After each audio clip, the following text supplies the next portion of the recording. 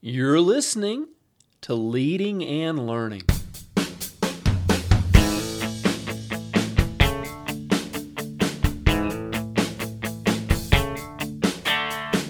This is the place where we talk about practical leadership, theology, fitness, how to create winning habits, and so much more.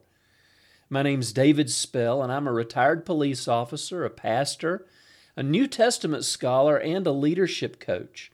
My goal on Leading and Learning is to help you live your best life. Thanks so much for joining us today.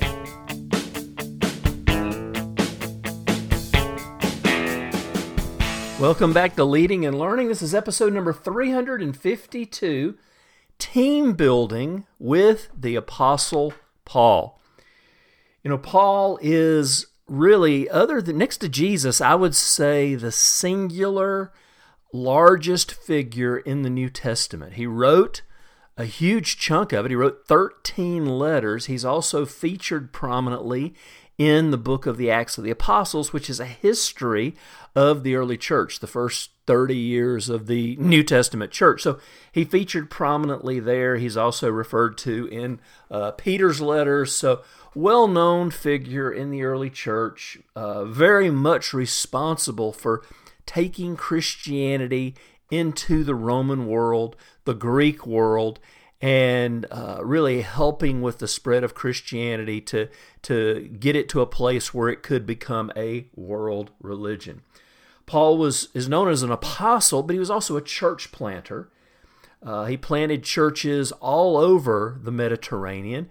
And, you know, when you read the letters, you read Acts, we really aren't sure exactly how many churches that he planted. Probably in the neighborhood of a dozen to maybe even 20 or 25. But the important thing that I want us to talk about over this lesson and this podcast and even in the next one is the fact that Paul didn't try and do it by himself. He was a consummate team player. When you read the New Testament and you look at Paul's letters, you read the book of Acts, there are close to 100 names associated with Paul. Now, every one of these wasn't a full-time team member. Some of these were just friends or casual associates, but many of these Paul worked with at some point or other in his ministry. He used teams to accomplish his mission, and he built these teams. He developed a team of leaders, not a team of followers. I mean, think about it. In the first century, he would send people out to plant churches, but he wasn't able to follow up with them on a Zoom call. Travel was difficult. So these had to be people that he trusted, people that carried his heart. But also, I'm going to talk about 5 important things that Paul were important to Paul, and they should be important to us too as we build teams. Now, I'm talking in the context of ministry, but really I've used these things in the context of working for the police department for 30 years as well, and building teams there. So these principles will translate into any environment. You might have to just tweak them a little bit. But the first thing I want to do before we jump into the first thing that Paul would say is important for a team member is I want to let you know this episode of Leading and Learning is brought to you by my book, Peter and Paul in Acts.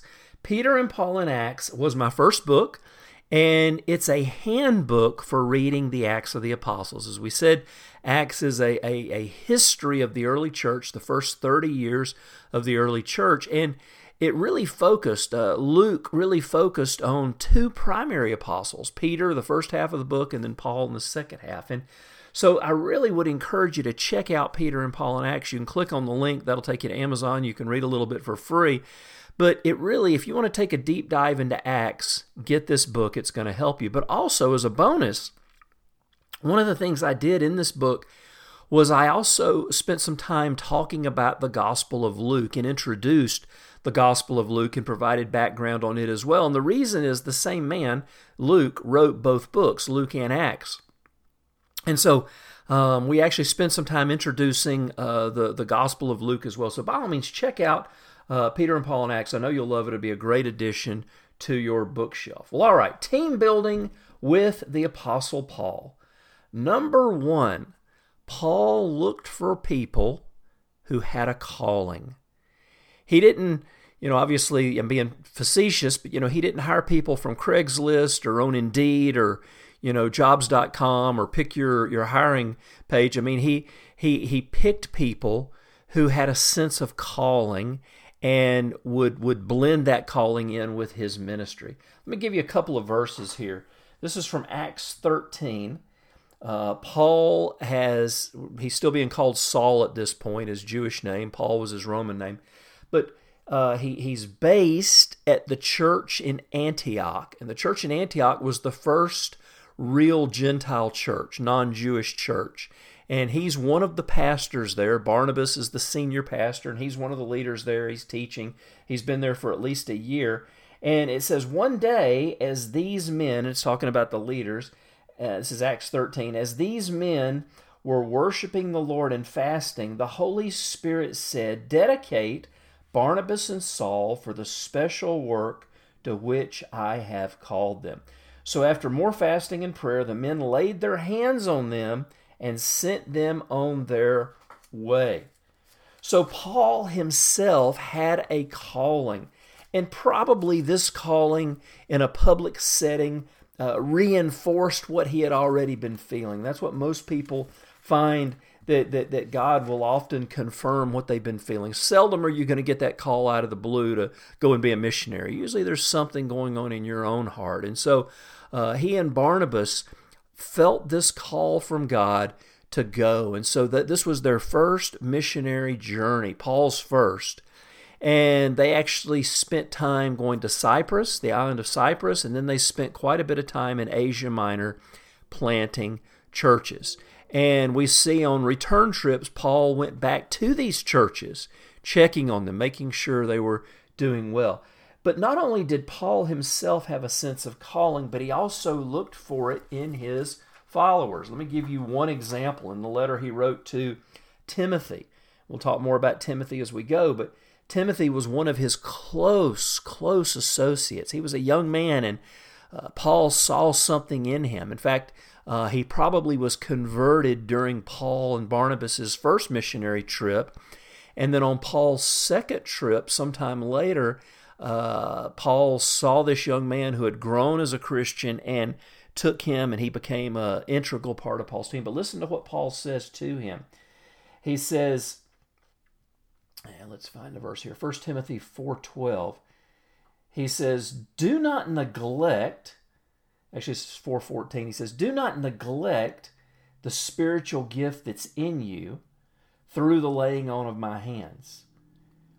And then a couple of verses before that, he says, don't let anyone think less of you because you are young. Be an example to all believers. But then don't neglect the spiritual gift you've received through the prophecies spoken over you when the elders of the church laid their hands on you. Give a complete attention to these matters. Throw yourself into your task so that everyone will see your progress. So don't neglect the spiritual gift that was in you, that was given to you, imparted to you, this sense of calling again, a word of prophecy to confirm God's call on young Timothy's life. And so we see this in Timothy, and really we could probably look at every single one of Paul's close companions, and at some point Paul mentions the calling on their lives. So it's a part of who we are. We don't want to just fill slots on our team. That's the worst thing you can do. You want people in positions that they're passionate about. Now look, I get sometimes we just have to do the stuff. There's sometimes we just have to do the task. But as much as possible, we want to put people in, or to use terminology from a few years ago, we want to put people in the right seat on the bus. We want them to be in the right place, a position they're passionate about, a place where they can use their gifts, as Paul just referred to here. So calling is so very, very important in building a team. And whether I was in the workplace or whether I'm in the church, this is one of the things I'm looking for. Why do you want to do this? Is it something bigger than just yourself? Or, hey, this looks fun, let me give it a try. There's a place for that too, but as much as possible, we want people who have a sense of calling. They see a bigger purpose than themselves. These are going to be your best teammates. They don't even have to be the most talented. We'll talk more about that later, but that sense of calling is going to carry them so far because there's that fire inside of them. So a sense of calling is very, very important. The next thing Paul looked for in building his team, the thing we should look for, very important in building our team, is character. Character. We could also say integrity. Our character is shown by what we do when no one is watching.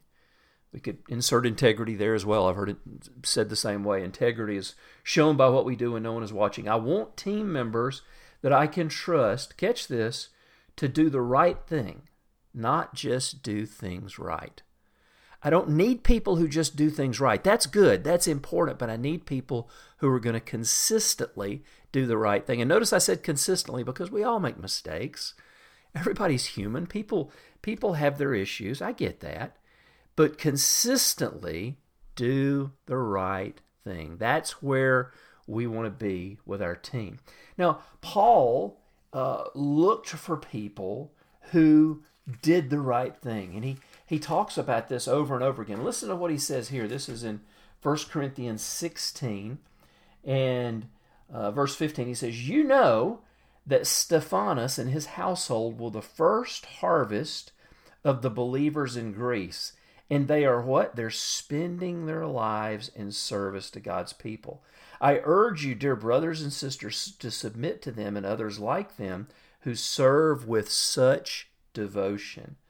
I'm very glad that Stephanas and Fortunus and Achaeus have come here. They've been providing the help that you weren't able to give me. They've been a wonderful encouragement to me, so as they have been to you.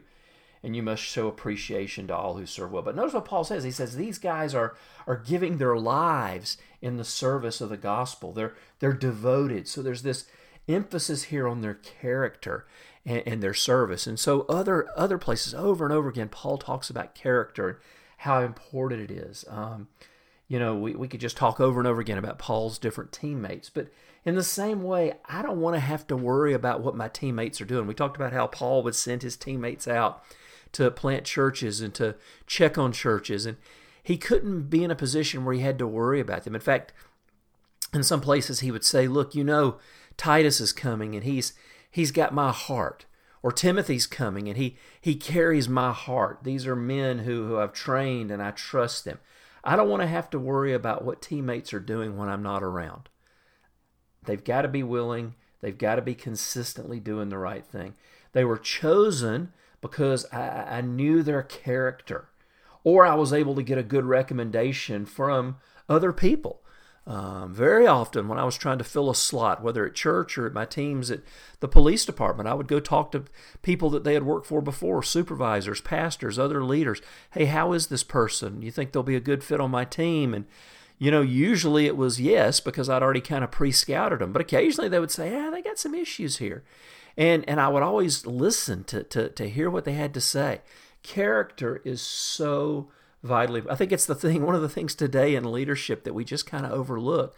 If the person's charismatic, if they're talented, if they're a good communicator, we can just overlook these other things. But listen, we never outgrow our character. Pastor Chris Hodges says, character is being bigger on the inside than you are on the outside.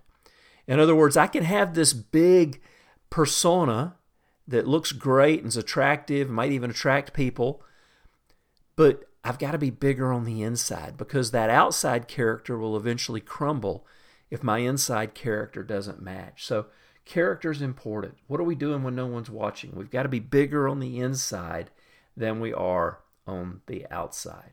So calling, character, and then number 3, and then I'm going to stop. We'll have a couple more to talk about when we come back next week. But number 3 is chemistry. Chemistry. What kind of chemistry are you building in your team? Now, again, this is one that's often neglected. I've actually been a part of teams where chemistry was given no thought whatsoever. So you had people who really didn't like each other. They didn't get along. There was constant conflict. There was petty divisions and jealousy and unhealthy competition. And, it just ended up being a bad place to work. And look, you don't have to be best friends with everybody you work with, but as a leader, I tried to pick people, and I still do. I try to pick people that I like, that I want to be around. If I'm going to, especially in a work situation, if I'm going to be hanging out with these people 8 or 10 hours a day, I want to like them. I want to enjoy being around them. I want it to be a pleasant experience, not grating. That doesn't mean we don't have conflict, but it's dealt with in a healthy way. So chemistry. And Paul, this is so interesting when you look at the teams that Paul created. He created teams of people that he was close friends with. I'll give you one example, and there are many. Luke is a great example. He was one of Paul's closest friends. These guys were always hanging out. They were together. They were traveling together. But, one of the great examples also is Paul's teammates, Priscilla and Aquila. And it's interesting that she's often mentioned first, which in ancient writings that signified prominence. She was maybe the maybe more mature one spiritually, or maybe she was a little bit better speaker or whatever. But as a couple, she's often mentioned first, at least in Paul's writings. And he says in Romans 16, he says, give my greetings to Priscilla and Aquila, my co-workers in the ministry of Christ Jesus. In fact, they once risked their lives for me. I am thankful to them, and so are all the Gentile churches. Give my greetings to the church that meets in their house. And so these guys served with Paul in Corinth, in Ephesus, and in Rome. They were just two of Paul's go-to people. He could send them and they would go, but they were always just this great relationship. And you see it again. You see it with Titus and Timothy and Luke and so many others that Paul had these great relationship with. Chemistry is so important. When I'm putting a team together, I select people I want to be around. Fun, great personalities. When I was putting teams together with the police department, I actually overlooked and went and just purposely bypassed a lot of talented, experienced officers that wanted to come work for me. Because in many cases, the chemistry just wasn't there. And I knew that I might be able to get along with them, but they might cause problems with the other teammates. And I don't want that. I want to create an environment where people enjoy working together and we're productive and successful and get the mission done. And this is the same in the church. When you're putting a team together, there's nothing wrong with picking people that you like to be around. I think one of the greatest mistakes that pastors make when they're selecting their inner circle is they pick people that they really don't want to be around except during the work week. I heard my pastor say recently, he said, I'm so blessed because of the 2 or 3 couples that he's got around him as his executive team, his inner circle. He said, these are my best friends. We hang out together. We have dinner together. We do things together. I don't just see them during work. And I thought, what a brilliant thing, and what a blessed man he is that he's got some of his best friends looking out for him and helping him build the church. We often hear workplace drama being talked about. Workplace drama, there's a conflict. These two people don't get along, or these two people don't get along, or this person's always complaining, or this person's always late, or this person's, just always trying to push other people's buttons. And I just think workplace drama can be eliminated or at least reduced if we pay attention to this important ingredient in the hiring or selecting process. Let's pick people that are obviously we want good workers. Obviously we want talented people. Yeah, that's all important. But if I don't want to be around them, I don't care how talented they are. So let's just kind of do a quick recap. I'm going to wrap it up, and then we'll come back next week and jump back in. We got a couple more really important things to talk about with team building with the Apostle Paul. So today we talked about calling. This isn't a job. This is part of who we are. We don't want to just fill slots. We want to do something that we're passionate about. This is bigger than just paying the bills. This is a calling. We're serving something bigger than ourselves. And we're looking for people that feel that same way. Number 2, character. We want people that are doing the right thing. People that we don't have to worry about when we don't see them. We just know. As Paul said, they carry our heart. I want people who carry my heart. And yet it doesn't mean they're perfect. Lord knows we all make mistakes. I make my share. But they're consistently getting it right. And then chemistry. We want to create a workplace that's light. It's fun. People enjoy coming to work. People that enjoy coming to work are going to work much harder. They're going to give you much more. But if they come in dreading, oh my gosh, I got to work with this guy. Oh my gosh, I got to put up with this guy's whining. Oh my gosh, I got to put up with this person who doesn't do their job and I end up having to cover for them. No. Let's pick people who have the right chemistry. They're going to fit in. They're going to be a great part of our team. You'll be so glad you did. Well, I'm going to stop there. We'll finish next week, but I'd love to hear your thoughts on calling, character, and chemistry. What do you think? I bet you've got some stories that you could tell from your work experience about, being on an interesting team, a difficult team, or maybe even a great team. I'd love to hear it. Go to davidspell.com, leave a question or comment in the section for today's post. I'd love to stay in touch with you. While you're at davidspell.com, make sure you check out all the great things on my website. There's a blog there. All my resources are there. My books. Check out all my books. Buy all of them. Buy all of them. There's 15, I think. I got 16 coming out here soon. But get one of everything. You'd love them all. And also, while you're at davidspell.com, make sure you leave your email address so that we can stay in touch. Well, friends, thanks for being with me. We'll see you next week on Leading and Learning.